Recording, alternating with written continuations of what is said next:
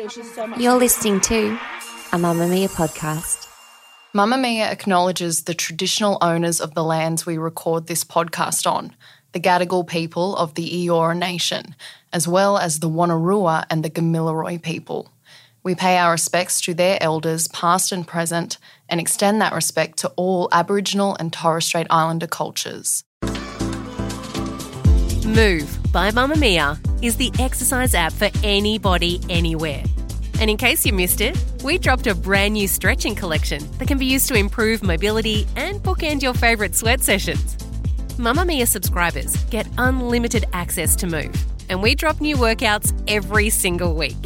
If you're on the hunt for movement that makes you feel good, head to move.mamamia.com.au and use the code MOVE10 to get $10 off a yearly subscription.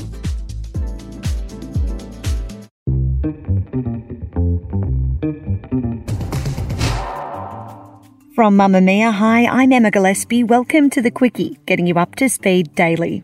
Here are the evening news headlines for Wednesday the 9th of November. Medibank has confirmed that the criminals responsible for a recent data breach have released some of their customers' details on the dark web. The information was posted on a dark web forum overnight from a sample that the health insurer had previously confirmed, which included names, addresses, birth dates, phone numbers, email addresses, Medicare and passport numbers, as well as health claims data of some of its customers. Medibank says they expect the criminal to release more files after the deadline for a ransom demand to pay an undisclosed sum passed at midnight. The court case against the man accused of killing Indigenous teenager Cassius Turvey in WA has been adjourned for 10 weeks. The alleged perpetrator is accused of approaching Cassius as he was walking home from school early last month, hitting him with a metal pole, which has since been revealed as a shopping trolley handle. The 15-year-old sustained serious head injuries and died 10 days later in hospital. This delay is set to allow evidence that's been gathered to be provided to his lawyers. Climate activists have targeted a prized Andy Warhol artwork in the National Gallery of Australia. This latest incident is one of a string of similar protest actions.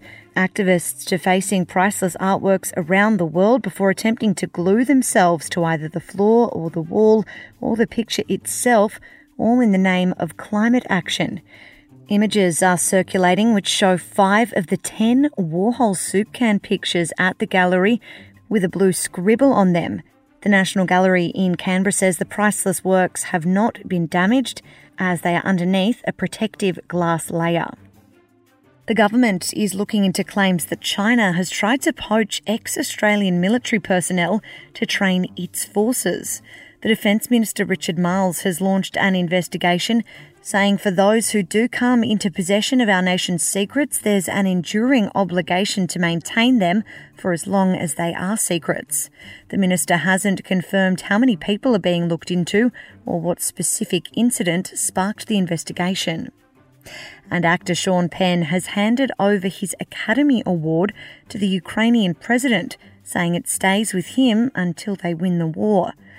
A video posted to Volodymyr Zelensky's social media showed the president awarding Penn a Ukrainian Order of Merit, a thank you for filming a documentary about the conflict in the country in the days leading up to the Russian invasion earlier this year.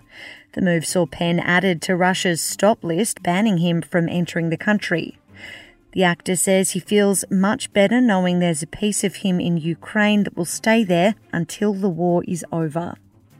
That's your evening news headlines. If you want more from The Quickie, check out today's deep dive on the ethical dilemma of watching some of the worst moments from the modern royals on the current series of The Crown. Listen to The Quickie wherever you get your podcasts.